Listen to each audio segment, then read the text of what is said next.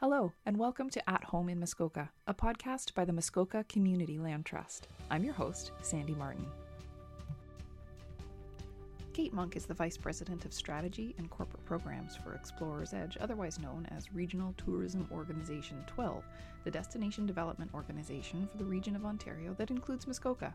She's a local girl with deep and abiding love for our lakes and communities, and joins me today to talk about how a regenerative approach to the business of tourism aims higher than mere sustainability and helps ensure that the businesses, the environment, and the people who live here, work here, and visit here can thrive together.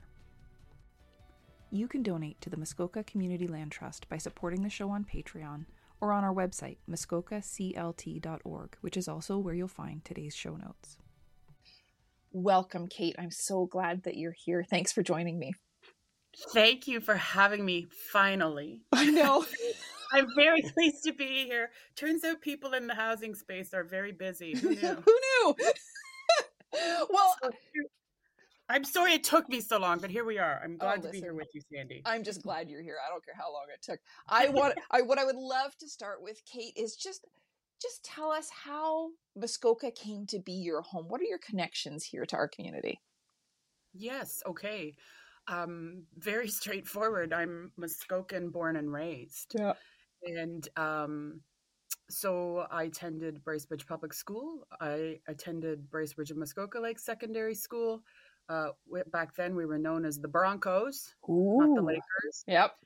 And it's a point of contention between the older generation and the young, I think. We'd have to have a basketball game or something between Broncos and Lakers at some point. Would pay to see that.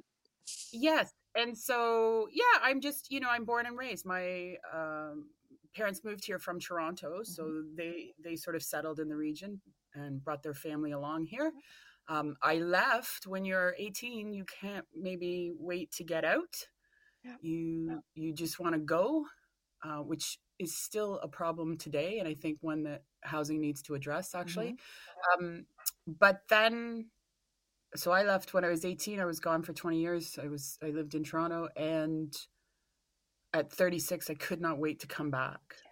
Yeah. I just had an overwhelming pull. I would go home from a weekend visit to my family in Muskoka, back to Toronto, and just have tears in my eyes. I didn't want to be in an urban space anymore, and home was calling. And, it's interesting because I was asked by Destination Ontario, which is our provincial marketer, to participate, just explaining what Muskoka means to me for sort of a campaign they were doing overseas. And it was focused on the lakes. And so for me, and I'm not really a water bug or anything. I don't sit at the beach, or I don't, jet ski or motorboat or anything like that. I do canoe, that kind of thing, but it's more the pull of the water. It's sort of Lake Muskoka, Skeleton Lake. Anybody who visits them, lives on them, drives by them will recognize how special this place is, just 2 hours north of Toronto, because of the lakes and the unique topography too. You don't think about it until you're out of it, really. You have to go away to appreciate it. At any rate, I'm born and raised, and came back when I was 36 to start my own family. And it's interesting. We're going to have a little bit of a discussion about regenerative tourism and regenerative strategies and whatnot. And that is all community-based. Yeah. That is all community-centric. And so this return to Muskoka really probably planted the seed for this work that I do. And I hope it will serve me well as we sort of move forward with a bunch of projects. Yeah, well, a perfect segue, because I want to know, what is the work that you, Kate Monk, do? Good question, man. So I work for, I'll start professionally. And then if we wanted to, there was some time at the end, talk about a couple personal projects that I do too. Please. Okay, good. So I work for a company called Explorers Edge. And Explorers Edge is a regional tourism organization that is funded by the Ontario Ministry of Tourism, Culture and Sport. There are 13 regional tourism organizations in Ontario. So we're one of 13. And the region is greater than Muskoka.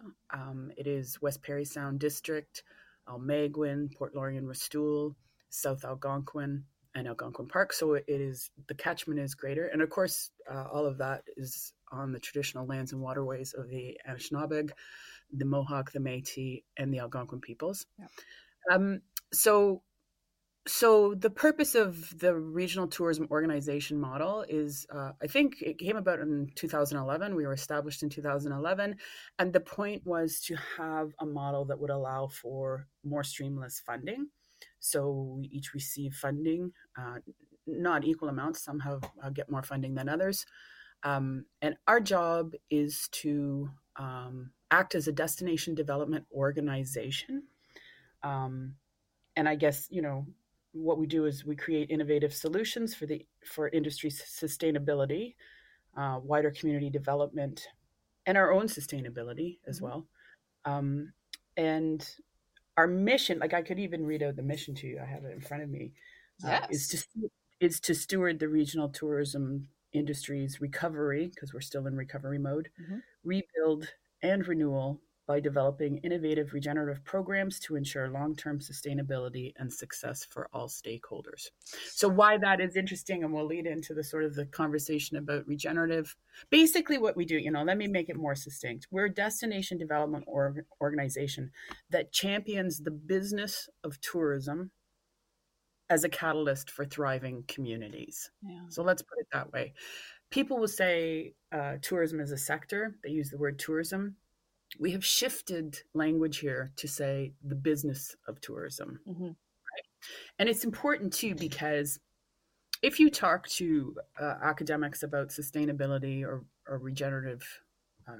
regeneration in any sector, it's not just in the tourism sector, there's a lot of disagreement about what it all means. What do these terms mean, right? And so one thing we're very clear on is we're talking about business, not necessarily a theory, right? Or anything like that. We're talking about the impact that business, which happens to be the tourism sector, can have to act as a catalyst to ensure that the businesses thrive, the employees thrive, but also the greater communities thrive. And that is so, it's a shift from the way I think you and I, maybe as locals born and bred here, and other people listening might think of, sort of in that knee-jerk first response to the word tourism. I know a lot of us, come Thanksgiving, we look down the roads and you can shoot a cannon down them and there's that feeling of like, but that's not what we're talking about here. We're not talking about tourism, just as you said. So I'm really interested in the word regenerative. And I think it's possible that, again, people listening to this might have one thought in their mind when they think about tourism. And I would love for you to expand on what the real opportunity here is and what's really going on when we think about people visiting and the businesses that serve them. Right. And so I'll just, before I get to that, and I've got a foggy brain this morning. The coffee has not quite kicked in, so you may be reiterating that question to me. But just, however, to well understand the importance of the business of tourism to this region. It is one of three that sustain the economies here. The other two are building trades, right? Construction. Yep. Or healthcare, which is also looking for innovative strategies. Tourism is massive in this region. And it is very important that we know that. Like 14% of employment pre-pandemic was the number for tourism, the tourism sector, right? It employed 14% of people. Yeah. But one thing about all of this, and we'll get into regenerative, there's importance in the shift to regenerative to thinking about more stakeholders than just those trying to make money. Mm-hmm. So, in a regenerative approach, in a community centric approach, you take into consideration more stakeholders. And that would include uh, the operators for sure, the businesses, but also their employees. How are they thriving, right? Mm-hmm. Also, it takes into account the visitor experience and how that's impacting them. How is that transformative? Is it an authentic experience? Um, but it also takes into account residents. To your point, Yeah. a regenerative strategy has to work hard to ensure that residents support the business of tourism as a catalyst for thriving communities. And to that end, for all of those, so you're not just talking about traditional measurements of revenue, right? Mm-hmm. Visitation and spend, as we say. You are taking into consideration, key performance indicators, they call them, way more holistic look at the data to say how are all the stakeholders doing. And interesting, so we have a regional data hub where we go and we collect data for all those stakeholders to determine if they are thriving. And we did do a visitor survey recently that the overall result indicated that 85% of the people in our region believe that tourism is extremely important for the economy. Mm-hmm. That's great. There are some negative, nobody likes, over tourism where you can't get a parking spot, or, hard to get into Algonquin Park in the fall, or this type of thing. And so those things have to be mitigated. But overall, I think there is a recognition that it is extremely important to the economy. And that is probably the case for many rural communities. So to to answer your question about expanding on regenerative tourism, let's go back to the pandemic. So prior to the pandemic, everything was just going along swimmingly, really. Increasing revenues in the industry here, increasing visitation, et cetera, et cetera. And then, of course, the tourism industry was the hardest hit, one of the hardest hit, and they haven't recovered. A lot of businesses have not recovered. The extra whammy coming out of the pandemic of the increase in costs, supply chains not being efficient, inflation, on and on and on and on, have not really given tourism businesses an opportunity to find firm footing overall. And add to that, prior to the pandemic, people may recall that we had flooding in Muskoka. Mm-hmm. There were wildfires in Parry Sound. Interestingly enough, we saw a dip in custom this summer because of wildfire smoke, Yeah. which is a new one. I don't think anyone had that on their bingo card, but here we go. And so one sees across the board an interest in building sustainable tourism. So let's start with that word, sustainable tourism. This sustainable tourism has been around, sustainability has been around for a very long time, but it hasn't, it's taking all these crises to sort of have people wake up to, well, what does it mean? In the meantime, in my opinion, as a marketer and as a communications person, there's been a loss of understanding of what sustainability means. So for instance, people think that sustainability means you got to get solar panels and you're going to be, you're green. Mm-hmm. It's the green movement. Sure. It's not that. It is so much more than that. It is looking at sociological impacts, economic impacts, right? Cultural impacts, and environmental impacts.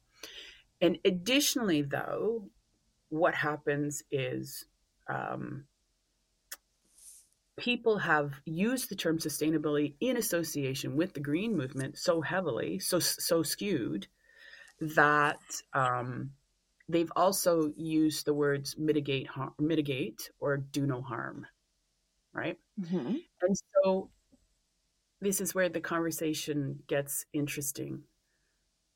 there is an argument out in the world of, sustainability and regenerative approaches that suggests that this notion of doing less harm, do no harm, do less harm, or mitigating circumstances is now not enough, right? Mm-hmm.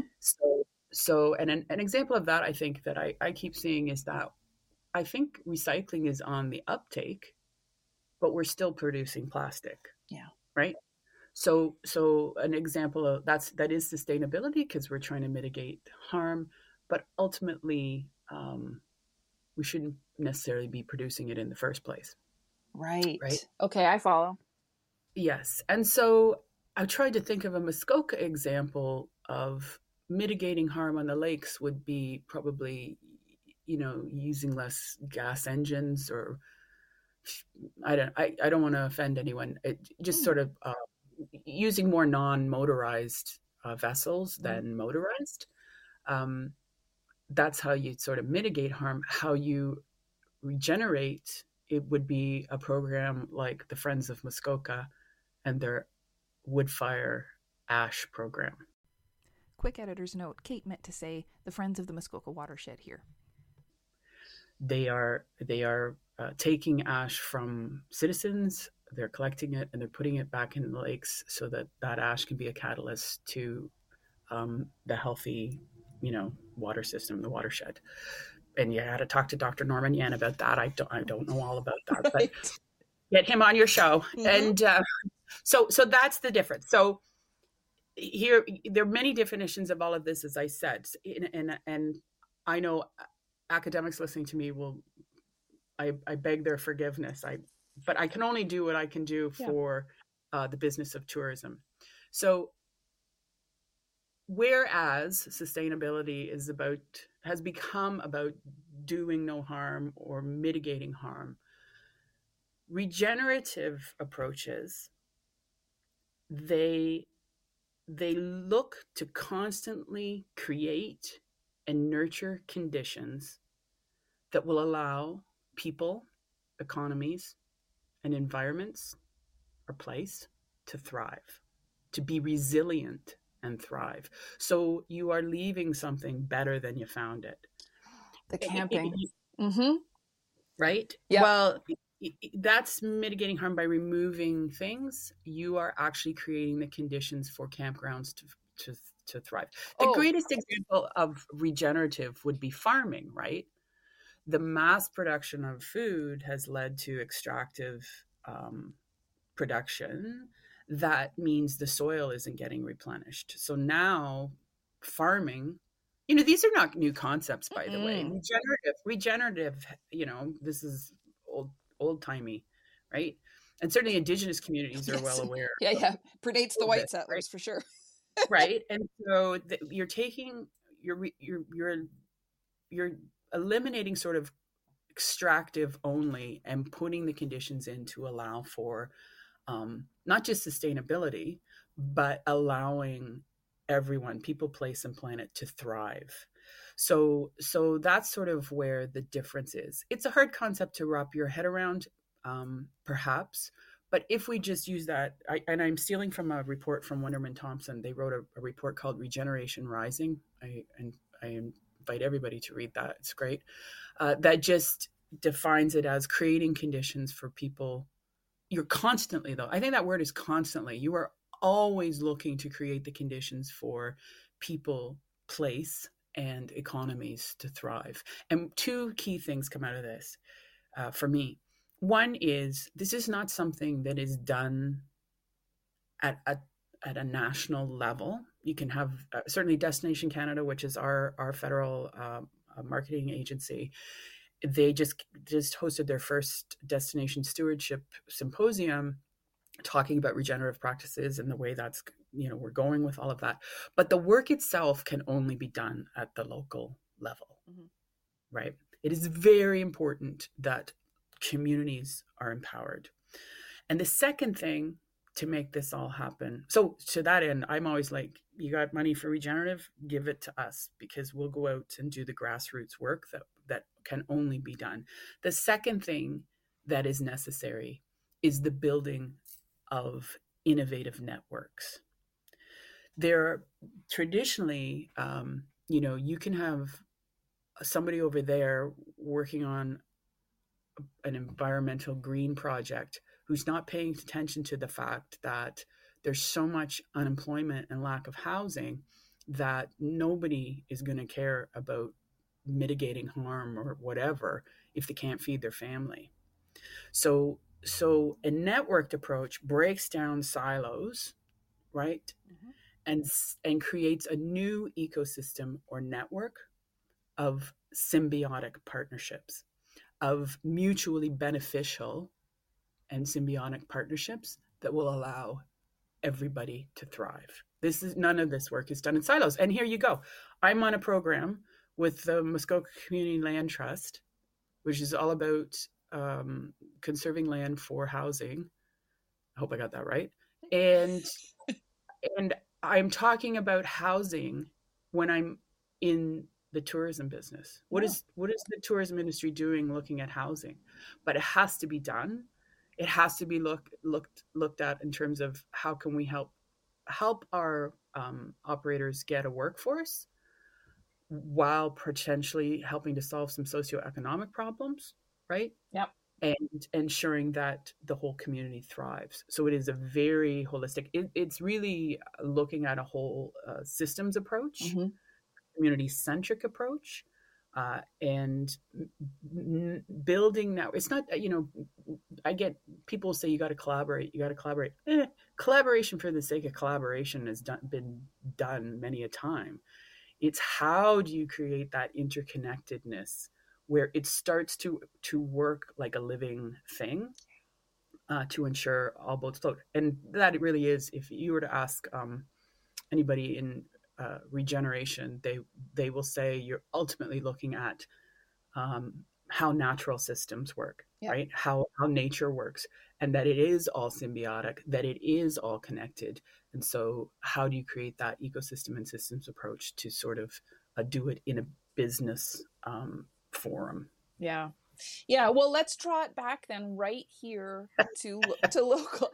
These are the kind of conversations I could have all day every day. Like, let's just talk the theory or how it all connects to each other, but can we talk practical for a minute about what you see as the interconnectedness happening here in Muskoka specifically? I know your organization is talking about wider than Muskoka, but how does this regenerative approach play out here in Muskoka? Well, and we can sort of tie that into housing too, if you'd like, because I would like to. Everything's connected. I don't know if you heard my last bit there. Everything's connected. so, so, the, so, so we have approach. Let's put it this way: our job is to create innovative regenerative programs that will allow our sector, our organization, and our communities to thrive. And as I stated before, that means you have to sort of take a look at more stakeholders than just those interested in making revenue. Revenue is important. It's still great. We got to do that. But we have to take into other things into consideration. So the interconnectedness here is we have come up with a program called Catalyst Housing. Mm-hmm. And some people may have seen that we're sort of the concept for Catalyst Housing started in 2018, a while ago, and then we were stymied by the pandemic, and so now we've sort of got our sea legs again, and off we go, and have just recently partnered with the township of Huntsville on a little project to determine what the granular workforce labor gaps are. Mm-hmm. The biggest hindrance to the success of the tourism industry anywhere in the world right now, and other sectors too, is workforce. There are labor gaps that are so significant. The operators who are already under a lot of pressure coming out of the pandemic are not able to operate at full capacity to make the revenue they require because they don't have the workforce. So that's massive. And so the two things that will happen if you talk about why don't people want to work in the tourism industry, and I know this, first of all, it's just probably general anecdotal knowledge, but second of all, again, we do research, and we interviewed not only the owners of tourism businesses, but also the current workers, the past workers, and the potential workers, right? Mm-hmm. Mm-hmm. Go right to the source and say, what will it take? And so housing is important, right? Housing comes up, Mm-hmm. but also um, wage comes up.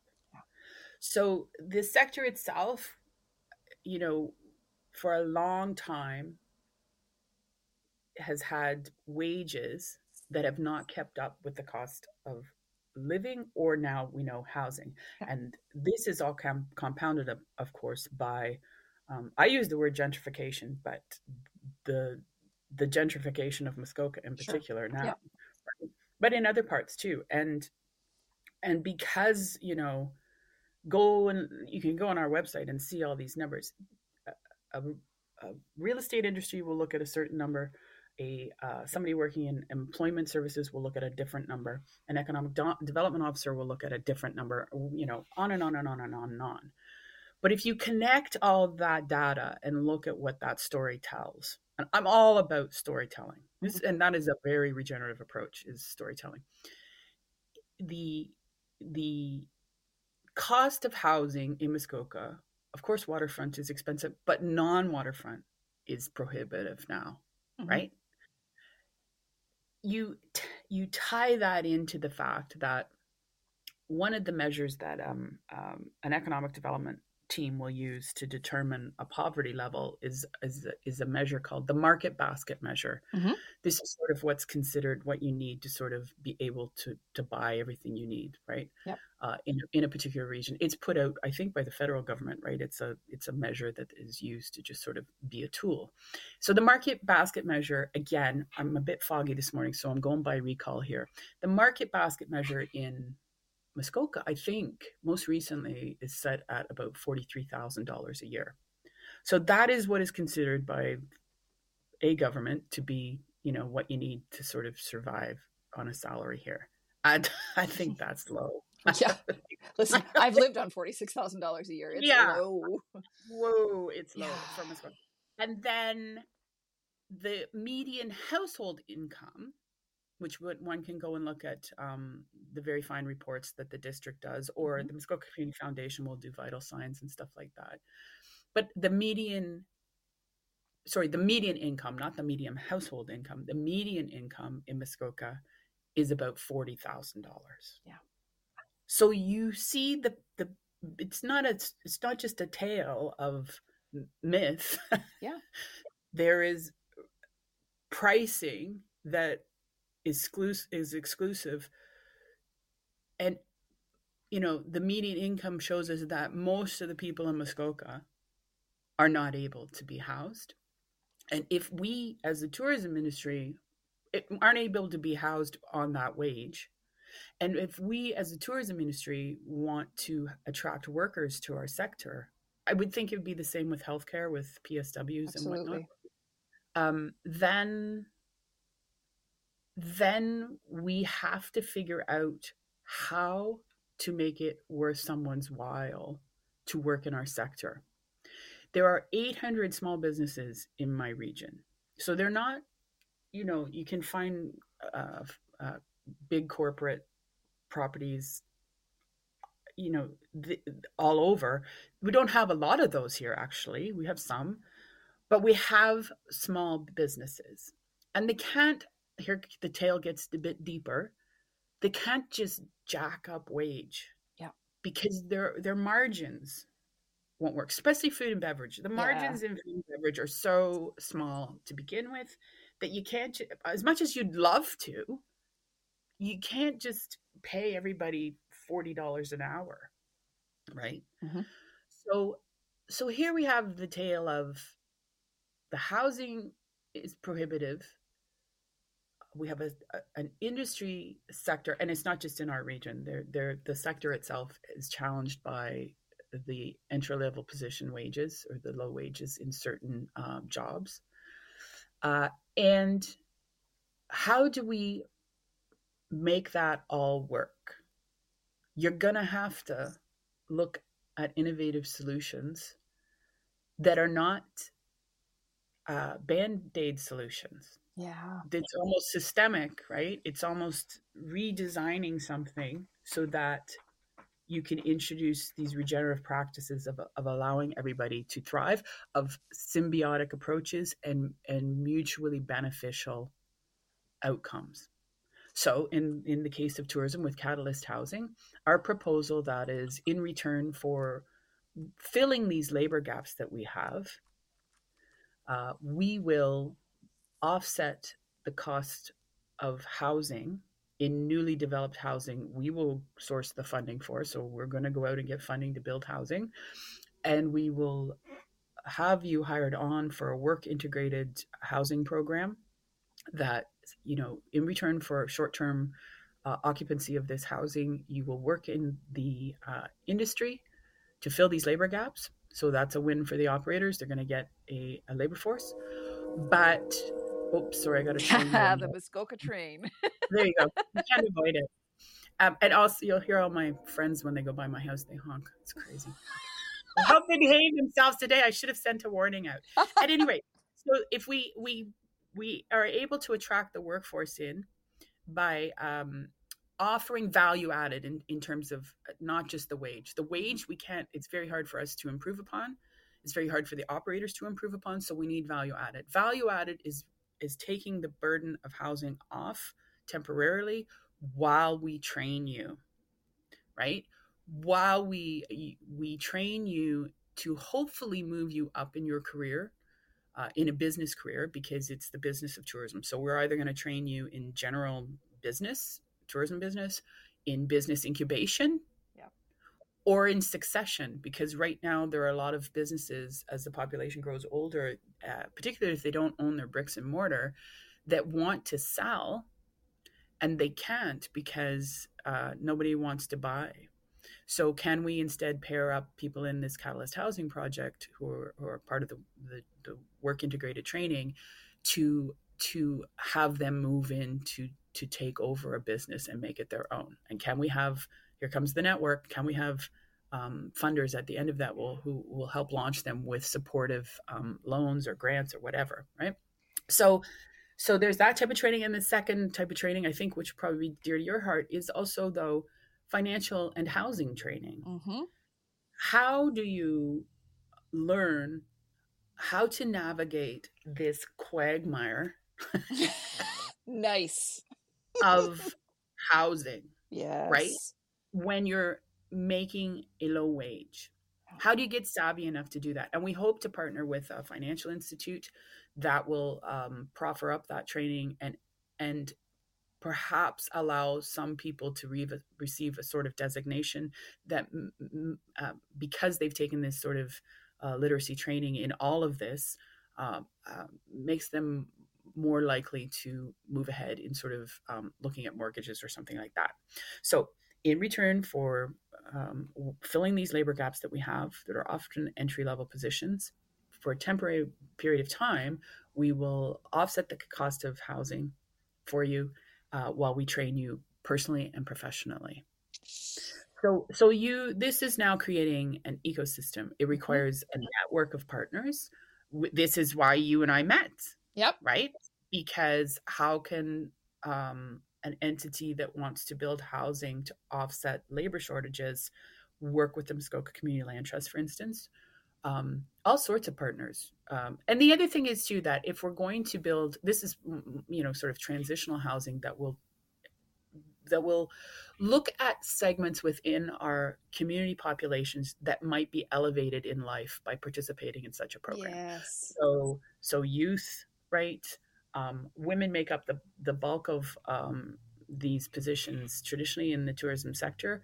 But how can we ensure by taking one of these entry-level positions that are probably going to, not serve their purposes, particularly if they're single parents, how can we make it a benefit to them that at the end of the program, they've moved up in their career or making more money? They are above that market basket measure that we talked about, through the business of tourism being a catalyst for that. So then you start thinking about, let's go talk to the YWCA. Let's go talk, all these different programs. So you're solving a few things. You're solving the problem for the operators who need these positions filled. You are elevating people in the community through work integrated programs, while taking care of the housing issue by going out, and through a community effort, through impact investing, through community bonds, et cetera, developing housing to make this all work. So just to sum up, I don't think Explorers Edge considers itself a housing developer. We consider ourselves charged with solving a workforce problem that needs require we look at housing as well. Yeah, and I just think that this is a really beautiful example of, just as you were saying earlier, kind of community level collective action that actually, to me, there's the other benefit that you didn't say was for people who don't feel like they are at all part, like those residents we talked about earlier who kind of wave goodbye at the end of the season and go, oh, tourism, if it benefits the community, and this is going to sound so pat, but it is true, it benefits everyone. Even the people who are right now complaining, nobody wants to work anymore and I can't go to my favorite restaurant because it's closed. Well, restaurants, for example, that primarily cater to tourists they're here in the winter too. And we benefit. We in Gravenhurst, where I'm from, benefit from services that would not otherwise survive in our area if we didn't have people coming from all over the place to visit. It's not just about business and services and money and income. Of course, it's not about those things.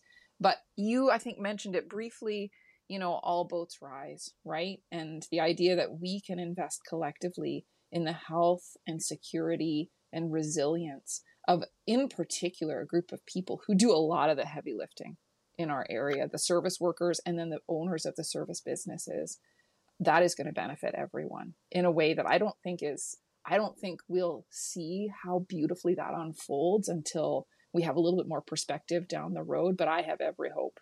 I'm very, very optimistic that is going to unfold in very beautiful ways. So there's my little sermon. Wow. Hey, thanks. You should come and work for the tourism industry. I think we have to start, this word tourism for me, I'm a communications expert, and a lot of this is about language, right? Yep. That's why we shifted it to say, stop saying tourism, say the business of tourism, because it's big business. It's huge, right? It is an economic driver in Canada. And, my boss will get frustrated when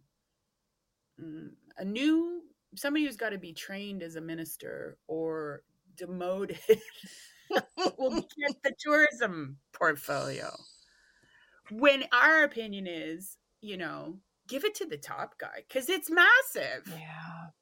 It's small business, right? Primarily, which is such an economic driver. But in addition to that, this is about people. So there will be these old stories told about, tourists going, like, everybody in Muskoka or where, the greater region has people come to visit. Yeah. The definition of a tourism, I didn't take a tourism degree. The tourism people are going to come at me for giving you unauthorized definitions. I get my hand slapped all the time. But really, a tourist is somebody who's coming from like further than 50 kilometers away. Yeah. Right. And so I can tell you, when we brought Porter Airlines to Muskoka, our team built the business case for that. And we went out and had one of the biggest cottage associations, because, of course, you had to have multiple audiences to use the service. But there again, it wasn't just exclusive to tourism. And we said, how many people, so this is one of the biggest cottage associations, how many people do you have come visit you at your cottage on average from May until October? And the number on average was 17. Wow. Those are called visiting friends and relatives. And it'll be the same in non-waterfront properties too. I have people come and stay with me in the summer. And what do? I send them out for coffee at some point. I send them to the cranberry marsh. I say, go here, go there, right? Everybody at some point is a tourism ambassador. They're coming to stay with you to go to the Key to Bala for a concert, whatever it is, at some point you are in tourism, right? Yeah. So you are, and it is important though that your point about that, we all like to go out and have a nice dinner or coffee or, so that's not exclusive to being a visitor either. The hyperlocal markets, we call them, this comes out of the pandemic, where this was the start of new thinking for tourism, was that the locals were going to have, we were going to have to ask them to help us sustain the industry, because we didn't have anybody to help, like we couldn't bring anybody in. So this notion of hyperlocal markets is extremely important. That was the start of the thinking to say, for resilience purposes, for the purposes of sustainability moving forward, you could never, ever ignore or negate the local as a tourist in his own backyard. And the real shift for me, I remember being that person. I've described them quite well, but I was that kind of person, like, tourism, go home, blah, blah, blah. But the shift for me was looking around. I'm by nature very grumpy as a person. I am a lake girl. I love, when you were describing like being by the waterfront and paddling, like I love paddling. I love the smell of like those hot rocks and pine needles and like the mud smell of the lake, all of that. And when I experience that, and then I think about people coming here to experience it themselves or to come for something else that maybe I'm not as into, like fine. But why wouldn't I want to welcome them into this space that we are so privileged to live in, if we can all agree that by welcoming them and by them coming here to visit, it doesn't mean that we have to like wear it down to a nub. We can all enjoy it here if we can all agree on a way to do that, as you said, leaves it better off, makes it a place that next generations can live here and be locals or come and visit here and be welcome. And it's still here and still thriving. And a lot of that is answered through, and I'll just make a couple quick points because I know you and I are chatty. Oh, so chatty. A lot of that is answered through a regenerative approach. So for instance, if you are taking communities into consideration and residents into consideration, it's incumbent upon us to first of all, educate the tourist. During the pandemic, one of the biggest, I applaud them so much, is Clear Lake Brewery and Muskoka Beer Spa, because annually since the pandemic, and particularly during the pandemic when people were escaping from Toronto and finding the Torrance Barrens as a party central, completely not its purpose. Clear Lake Brewery and Muskoka Beer Spa, they annually organize, maybe more than once a year, organize cleanup crews to go in and ensure that the landscape is treated with reverence. So that becomes incumbent upon us to educate the tourist or the visitor to say, here's how we can respect this beautiful place to ensure we can all enjoy it, right? Another thing that is incumbent upon us, which we do a lot of work in, is what we call a dispersion strategy. So where we see incidences of over-tourism, we try to disperse crowds to like things that will still be of interest to them, but will generate less busyness or volume at a particular place, so that you're not denigrating that place. And so you can do that. Also, that's one of the main drives of any tourism destination, is to build the shoulder seasons, right? But that's a big thrust of what we do, is trying to have visitation dispersed throughout the seasons, et cetera, et cetera. But the point that is really interesting about regenerative tourism as well is that from a visitor perspective and from a a person who lives here perspective, here we go back to that word storytelling, is the ability of these two audiences, the resident and the visitor, to share an authentic experience, right? To share a transformative experience and to start to articulate an appreciation for those transformative experiences. So it's not just sort of uh, come, you know, just sort of have a general experience. It's more, how can you have a sense of place instilled into you while you're here that residents have in their bones? And Yeah. that's what you're talking about too, Mm-hmm. right? Oh, So yeah. transformation through place is extremely important for the regenerative approach. Too, is to offer up, and certainly another great example of this, I'll tell you, is the great work that they did down at Muskoka Discovery Center in building Mm-hmm. their new sustainability exhibit, was to ensure that the story of Miskowaki was told. Yeah. Right, Miskowaki was curated entirely in Indigenous curation from local First Nations, and that you think you know a place until you go and go through that exhibit, and then you go, I never knew. Yeah. I Yeah. never knew, right? And so these stories that can be shared between resident and traveler, that is the epitome of hospitality. Mm. Right? It's the epitome of sharing a story. And what do we all do around campfires? We share stories, right? Yeah. We're perfectly poised for this in our destination to start to build transformative travel experiences, which is Yeah. another job I got to do when I get off the phone with you here. Oh, geez. Well, I won't keep you for much longer. But what I really want to hear then in the end is what I want to hear from everybody. I want to hear your story about something big or small that's giving you real hope right now. It's the same one I think that you'll see too, in your work, and why you're involved with the Muskoka Community Land Trust, coming from quite a different sector that you did. The fact of the matter is that the not-for-profit sector is being quite empowered right now. Traditionally, working in not-for-profit, and I've worked in a lot of not-for-profits, you're sort of seen as, we'll throw some money at you, or you've got some outcomes.